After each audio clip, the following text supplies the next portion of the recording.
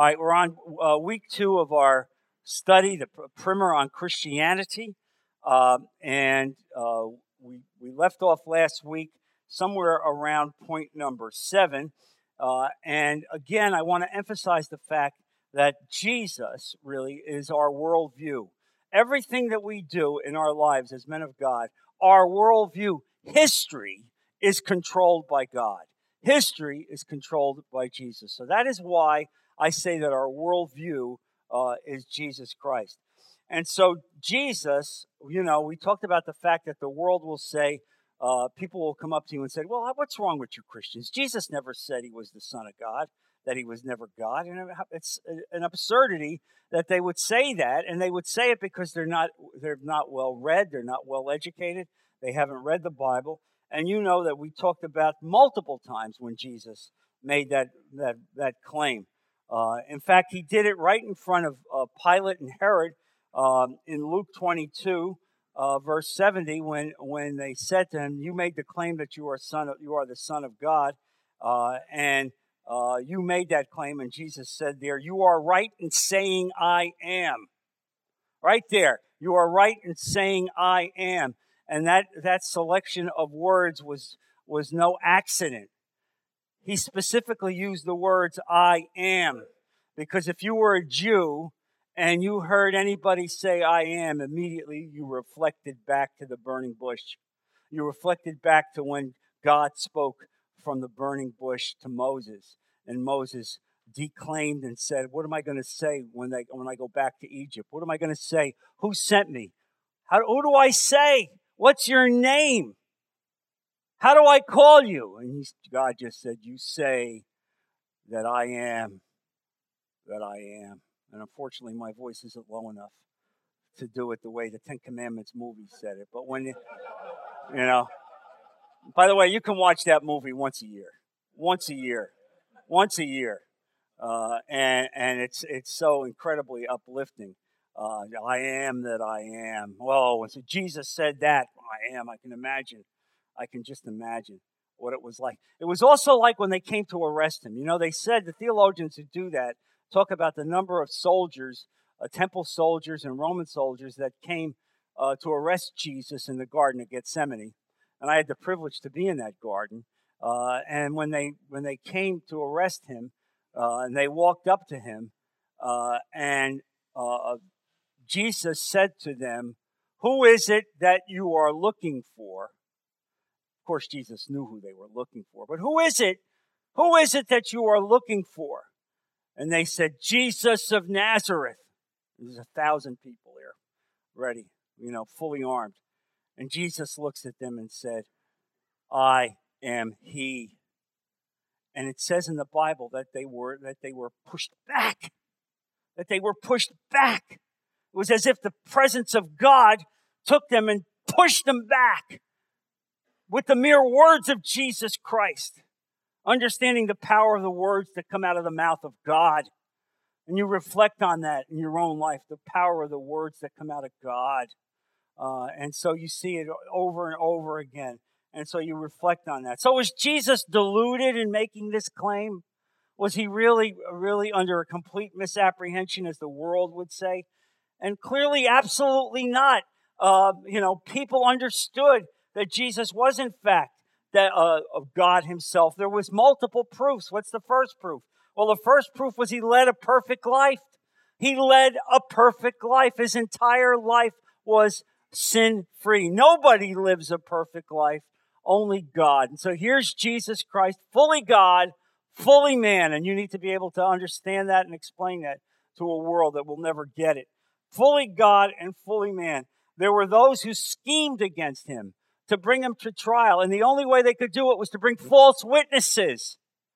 They had to bring liars in order to try to erode Jesus Christ, because he could never stand in the face of evil. I mean, he would never allow evil to take place. And so he was blameless. So I want you to turn, if you would, to Hebrews chapter 4, verse 15.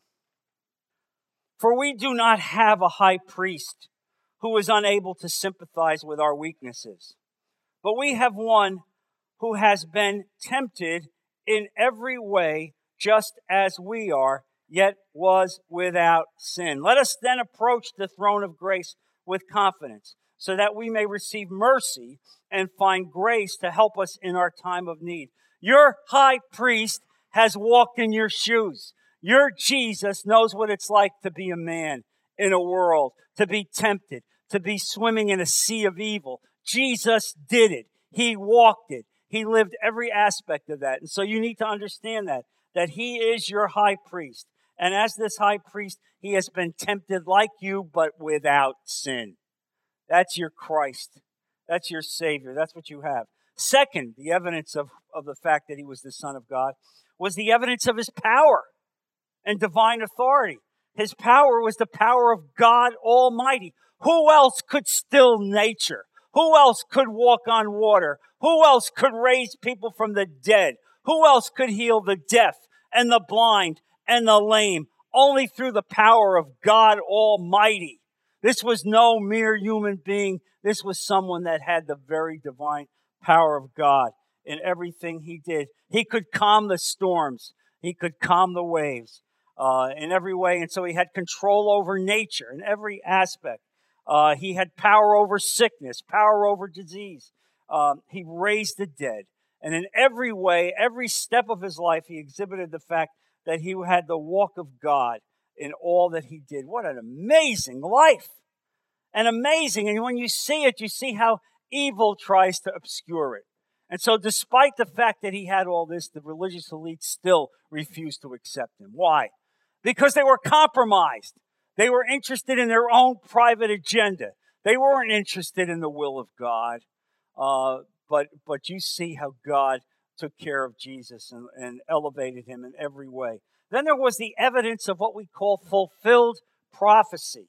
Hundreds of years before his birth, the prophets of the Old Testament spoke at length about what would happen. And I told you that from Genesis right through the entire Bible, it's all about Jesus Christ. It's as if the hand of God took the pens of the prophets and directed it on the page as they wrote, not even really understanding it, even to the fact of the place where he was born. Turn to Micah, if you would, one of the last books in the Old Testament. Micah, chapter 5. Would you turn there? Verse 2. And this is a passage now that's written about 500 years before Christ would be born. Verse 2, but you, Bethlehem Ephratah, though you are small among the clans of Judah, out of you will come for me one who will be ruler over Israel, whose origins are from of old, from ancient times. Is that clear enough for you? Is that clear enough? You confused? You confused? Or how do you like that? Written hundreds of years before Christ would be born. Hundreds of years. Telling them that the ultimate ruler of Israel, who would come from origins of old, before time, ancient of days, would become out of that little town. And Bethlehem at that time was a little sheep town. Maybe it had a population of 100 people. It was incredibly small. It's not like that now. It's a pretty strong city, very busy, Palestinian city. But back then, it was an inconsequential dot on a map. And so here's the thing. The Jewish people didn't read these prophets. They weren't prepared. They hadn't been given this by the rabbis. They had neglected it. But the wise men traveling out of present-day Iraq come because they had been in the school of Daniel and they had studied the writings of the Bible. And so they knew that the God himself would come from Bethlehem. And so now they traveled many hundreds of miles from what is present-day Iraq to effectively Jerusalem in order to find out the truth about the coming king of Israel, because they had studied it. And so what does Herod do when they come here? He turns to his wise men and says, where will this take place? And what do they say to him? Bethlehem. How do you like that? Bethlehem. You see, they understood it. They just had not educated their people, Bethlehem. And of course, the sadness of that is that ultimately all of the male children in Bethlehem, 2 years and younger, would be slain because Herod was fearful of the fact that there would be a usurper of his kingdom. All right? But I want you to understand that they understood exactly what took place. Then you want some more proof, turn to Psalm 22. And I've taught on this before, but it's appropriate now. When you talk about the fact that the Bible made it very clear what would happen with Jesus. Psalm 22. And in Psalm 22, this is a psalm written by David, and it is a prophetic psalm. It is prophetic because it speaks at length about the death of Jesus Christ, about what he will see. And some of the words here are extraordinary.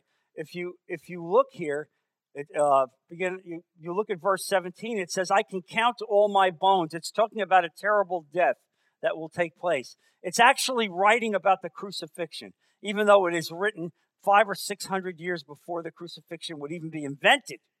This is 800, 900 years now, before 900 years actually, before Jesus would be born. Verse 17, I can count all my bones. People stare and gloat over me. They divide my garments among them and cast lots for my clothing. Guess what? What happened at the base of the cross? They casted lots for his clothing, all right? They casted lots for his clothing. In fact, they divided his garments among them because some of his garments were of whole cloth. And so they didn't divide those, but they cast lots for those that were not able to be divided. And then what does it say? I can count all my bones. Why do you think that phrase was in there? That phrase was in there because God had decreed that the Passover lamb would not have any of its bones broken. All right? Not have any of its bones broken. 1,200 years before, the direction is that the Passover lamb will not have its bones broken, even as it's sacrificed. Well, guess what? One thing that's absolutely clear, that Jesus on the cross never had a broken bone. When they went to break his legs at the end, which was the normal course of events in a crucifixion, he had already expired. So that the thieves on both sides of him had their bones broken, but not Jesus Christ. All right? You want to see the nature of prophecy, the nature of what we're dealing with here. And so you read this psalm, and when you read it, it goes over and over and over again about who Jesus is. Verse 28, for dominion belongs to the Lord, and he rules over the nations in every possible way. Verse 30, posterity will serve him. Future generations will be told about the Lord. How about that? Here it is, Psalm 22, speaking eloquently about who Jesus is in every way. And so this is how we know who Jesus is. That the Bible made it very clear. This is what it's about. And so we have that faith. Then look really, if you would, to Isaiah 53, which is just so incredibly beautiful. Isaiah 53. You know, I had a Jewish lawyer friend of mine who was in my building who was a very astute Jew and a devout Jew who would come up periodically and engage me in religious discussions. And I was happy to do that. And this is a guy who went to temple every Saturday. Never drove his car on Saturday. Really a devout, brilliant lawyer. And so he's sitting in front of me, and I said to him, Ira, let me ask you a question. Have you ever read Isaiah 53? Did you ever read Isaiah 53? What do you think about Isaiah 53? He goes, oh, no. No, I don't read anything that will undermine my faith. I don't want to read anything that will undermine my faith. And then he said to me something that was very poignant. I don't think he realized himself how poignant it was. He said, John, the difference between you and me is that you have grace. My eyes got like saucers. It was as if the Holy Spirit had taken his tongue and allowed him to say an infinite truth that I'm not sure he himself understood what he was saying. The difference between me and you is that you have grace. And that's the answer. That's right. You have the grace of God. You have the Holy Spirit of God that has anointed you and has filled you. That's what it is. And that's what we want to give to these people. But look at this psalm, this Isaiah 53, and it speaks eloquently about Jesus, who he would be. And you look here at verse 2. He grew up before him like a tender shoot and like a root out of dry ground. He had no beauty or majesty to attract us to him, nothing in his appearance that we should desire him. And the Bible is clear about Jesus. There was no physical aspect of Jesus that would draw your attention to him. He was in every way just a regular, plain Jew. All right? There was nothing physically attractive about him.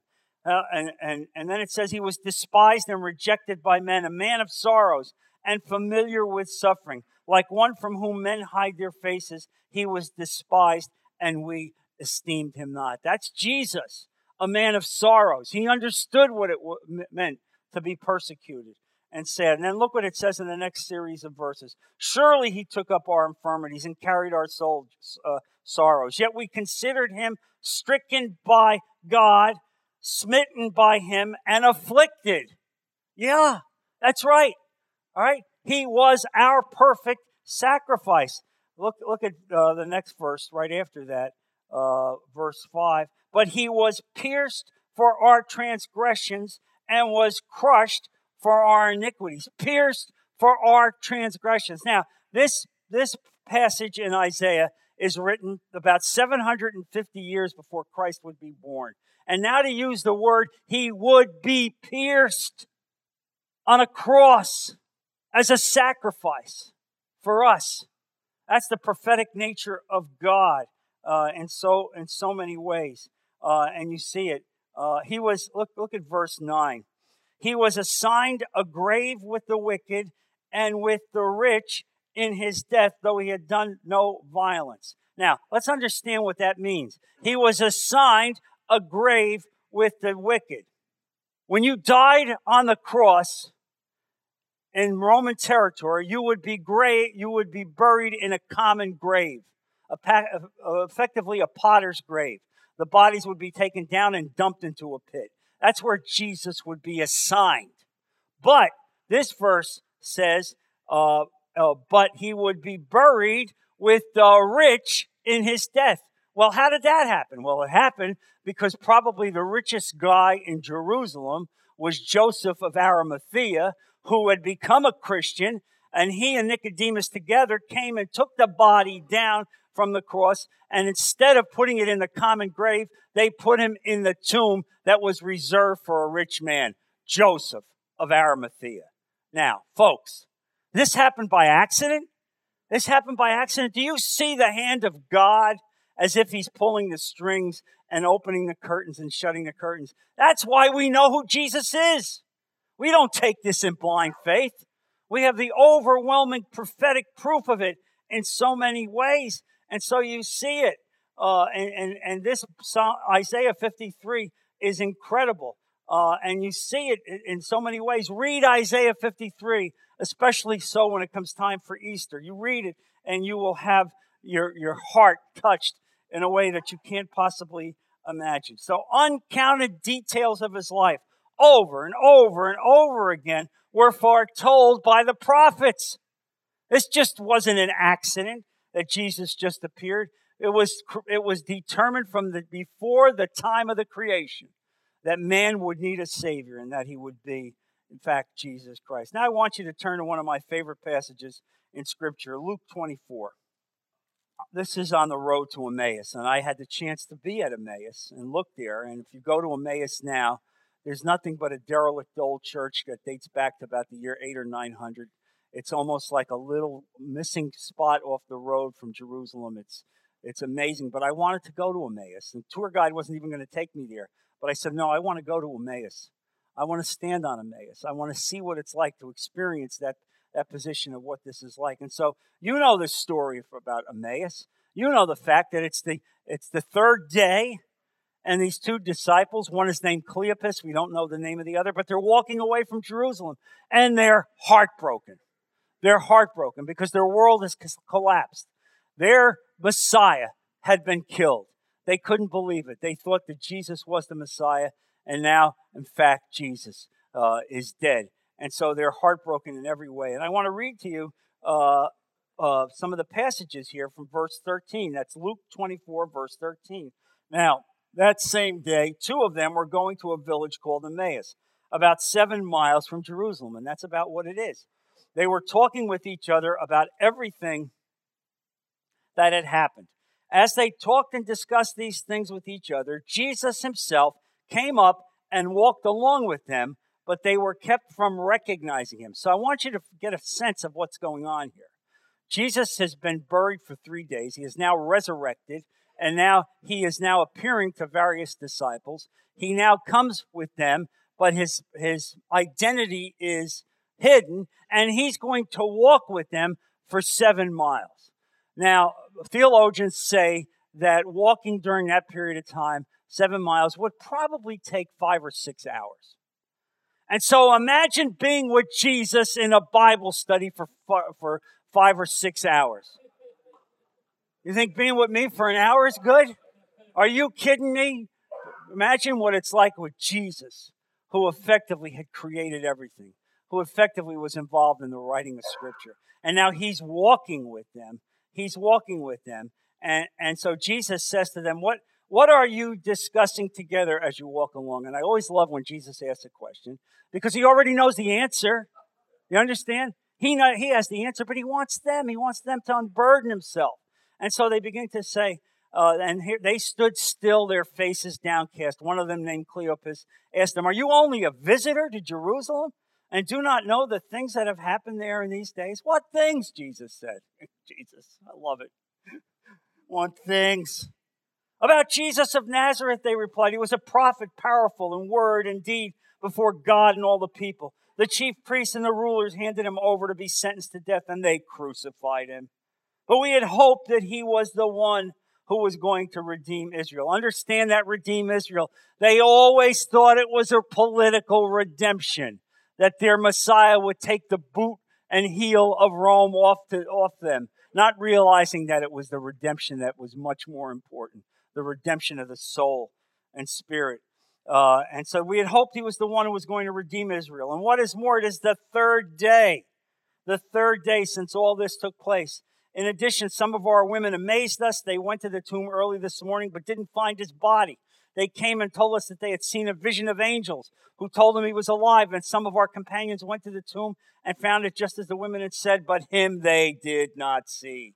And so what does Jesus do as he responds? This is now Jesus becoming the great rabbi, the great teacher, and God himself. He said to them, "How foolish you are, and how slow of heart to believe all that the prophets have spoken." How foolish are you? How slow are you that you have not believed everything that's in this book that the prophets have spoken about?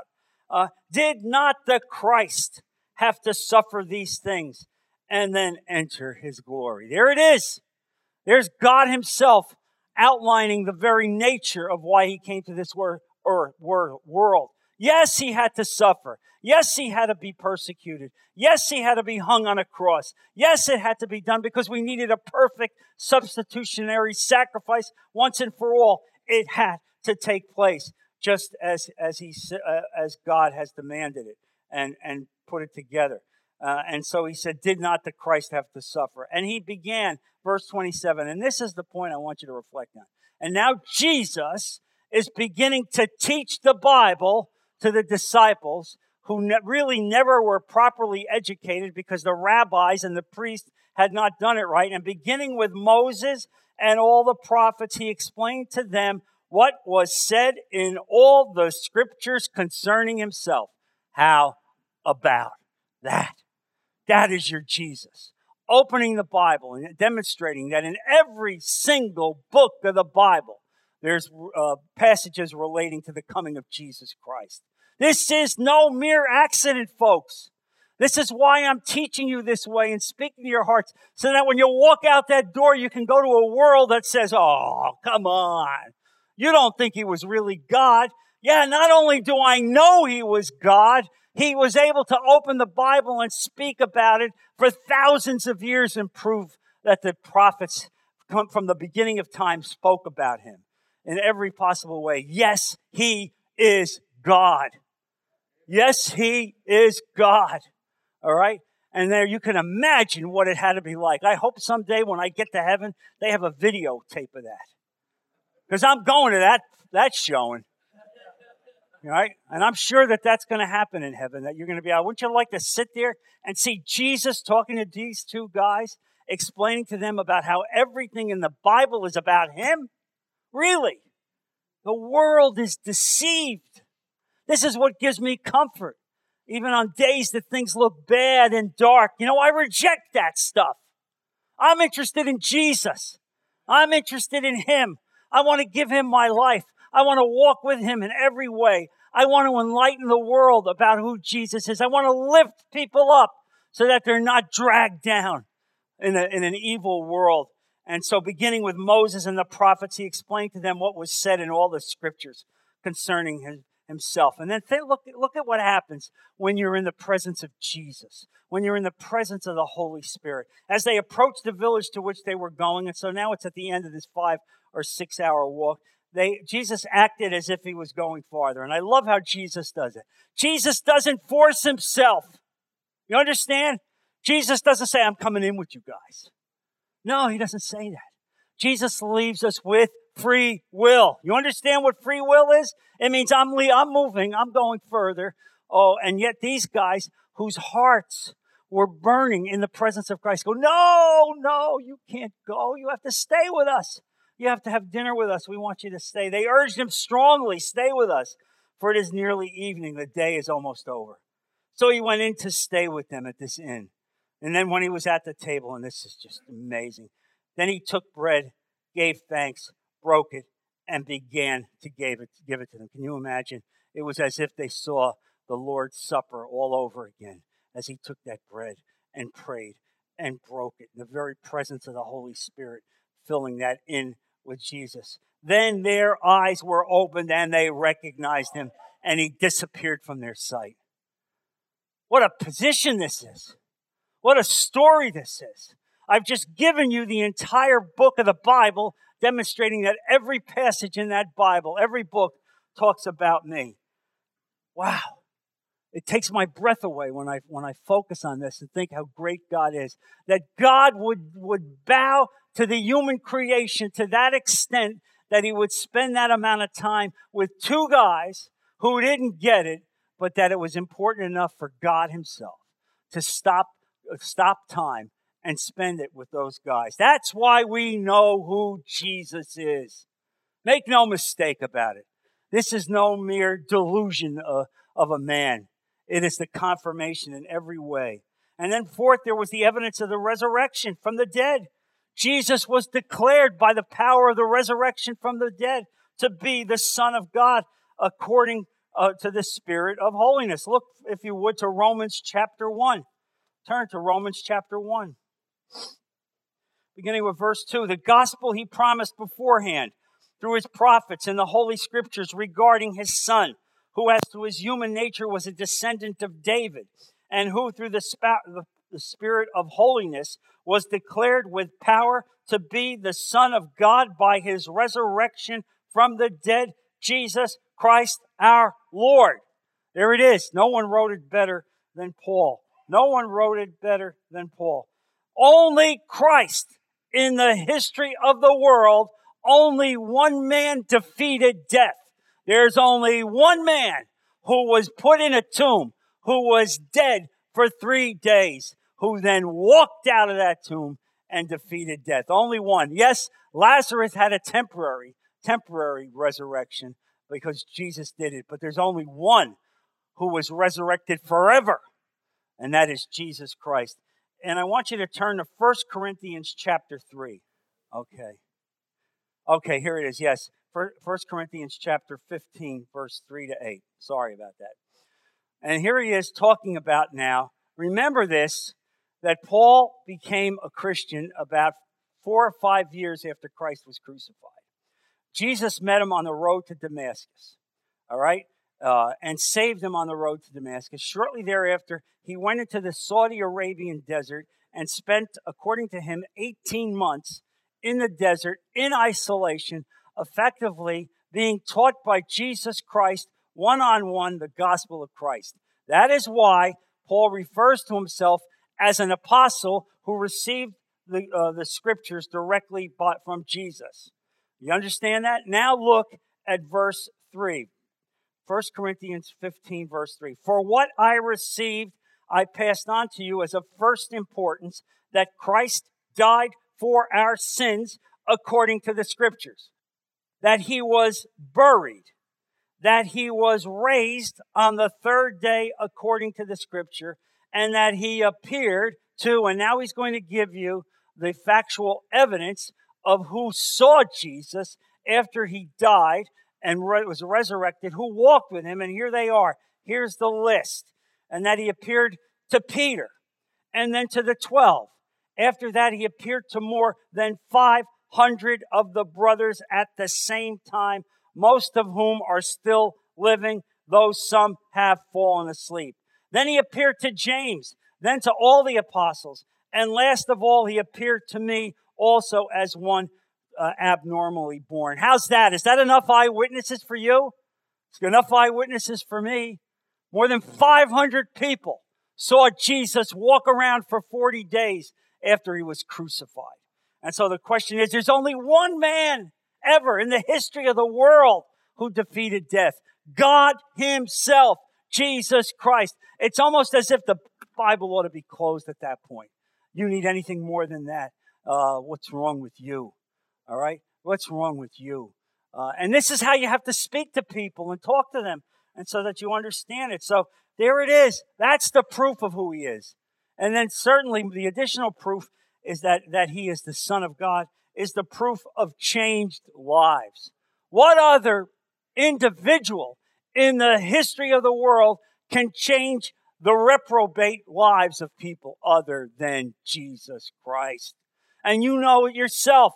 You're all testimonies of that. You know where you were before. You know the kind of men that you were before. You know the kind of lives that you led before. You know where your spirit was before. You know how anger may have taken over you, and yet you know now that under the Spirit of God that your life has changed. Not only is it changed, but it's changing daily as he's lifting you up. Only Jesus Christ, the Son of God, can do it. And the Bible makes it abundantly clear that that's the case, that only Christ has the power to change the human heart. Turn to 1 Timothy.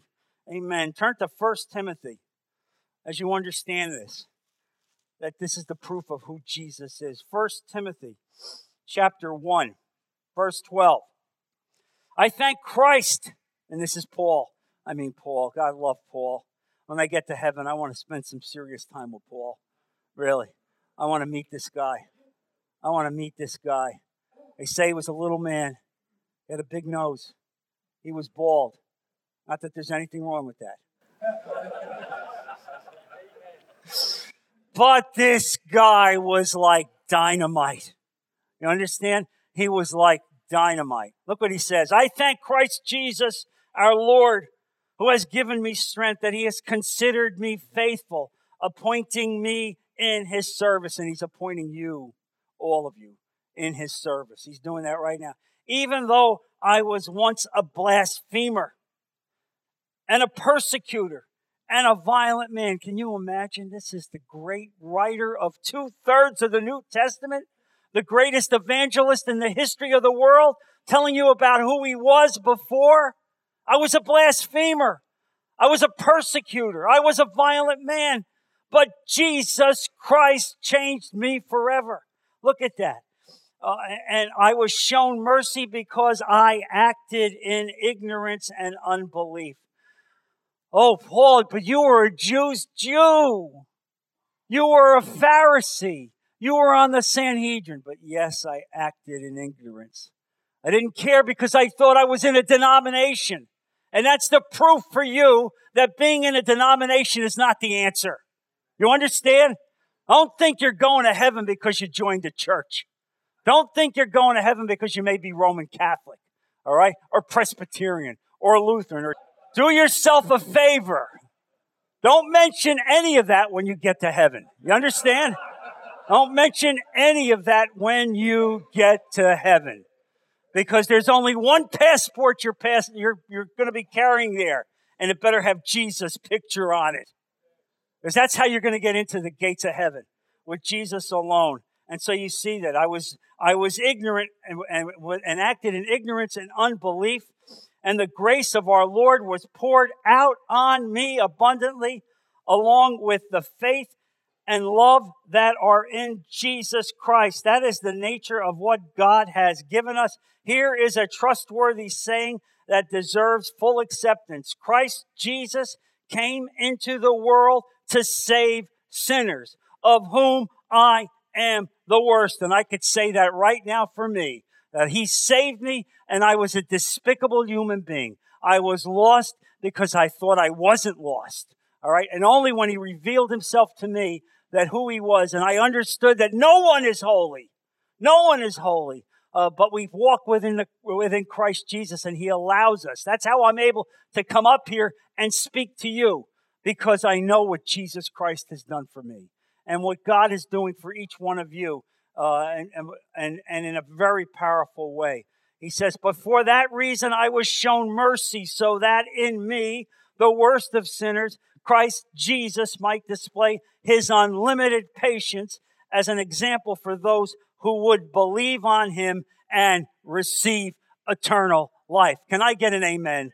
I mean, this applies to every single one of you. That is why you can say this and pray it and believe it, even on a day when there's bad news. Whether it's bad news in the newspaper or on the radio, or bad news personally because you've gotten a bad diagnosis, I don't care. God is lifting you up, and He's going to use you, and He's going to take care of you, and so you see it. And the Bible tells us clearly that if any man be in Christ, he is a new creature. He is new. That's why I preached yesterday about good works, because good works flows automatically when you are sold out to Christ. Good works take place because you're on the path of righteousness. It's not that you have created the works to walk in Jesus Christ. They are created for you. They come out of your salvation. You walk on a path of righteousness, and God gives you those works. And so turn also, if you would, to 2 Corinthians chapter 5. This subject is so powerful, I think like I need oxygen. And I'm not kidding. 2 Corinthians chapter 5, verse 17, verse 16. "So from now on we regard no one from a worldly point of view, though we once regarded Christ in this way, and we do so no longer." We don't regard Christ in a worldly way, that's for sure. Verse 17, "Therefore, if anyone is in Christ, he is a new creature. The old is gone, the new has come. All this is from God, who reconciled us to Himself through Christ and gave us the ministry of reconciliation. That God was reconciling the world to Himself in Christ, not counting men's sin against them." Understand what that means. The new is here. The old is gone. You're not like the old man. God has taken that away. He has given you a new spirit. Why? Because He's reconciled you to God. What does it mean? He has made you a partner with Jesus Christ in the family of God. Jesus is your brother. He's your brother. He has reconciled you to that. This is what we sometimes don't realize what it means. Yes, He's forgiven your sins, but He's done more than forgive your sins. He's now made you part of the family of God. He's reconciled you in the most powerful of ways. Oh God, how great you have been. So He has the power to change the human heart. That is the proof of His divine nature. Nobody can change the human heart but Jesus Christ. All right? And so I've given you innumerable reasons why we know that He is God. From the Bible itself, from His power to control nature, from His ability to perform divine ministry, to heal in so many ways, and then finally to effectively change the human heart. And so we bow before the Son of God as we recognize this. and come to terms with who Jesus is. And so this is a powerful responsibility that you have. All right? You are the sons of God. There's a call on your life. You understand? There's a call on your life. You don't just get up on a Monday morning because you're being entertained. You get up on a Monday morning because God is speaking to you from the Holy Spirit, filling your heart, and then sends you out those doors to go into a world that desperately needs to hear from you. And so start with your family, start with your children, start with your wife, start with your friends, and begin to teach them about what you're hearing, about who this Jesus was. Because there is nothing more important in your life than Jesus Christ. Nothing. That is our worldview. That's why I can walk out there. I don't care about the radio. I don't care what's in the newspapers. It's Jesus first and only in every single way. Can I get an amen? Let's close in prayer. Heavenly Father, Lord Jesus, I thank you for this message. Father, I thank you for Jesus. I thank you for this great gift, for salvation, how you demonstrated to us for thousands of years who he was. You didn't expect us to take it on blind faith. You wrote it all down, Lord. And yet the world is so ignorant it doesn't understand it. But empower us, Father. Give us courage to leave here, to be able to speak about who Jesus was, to be able to expand the kingdom of God. Be with our men. Strengthen them. Encourage them in everything that they do. Lift them up. Don't let them be discouraged, Lord, to continue to walk with you and to be back here safely next week to continue the study of your word. We put all of this in Jesus' precious name. Amen. God bless you all.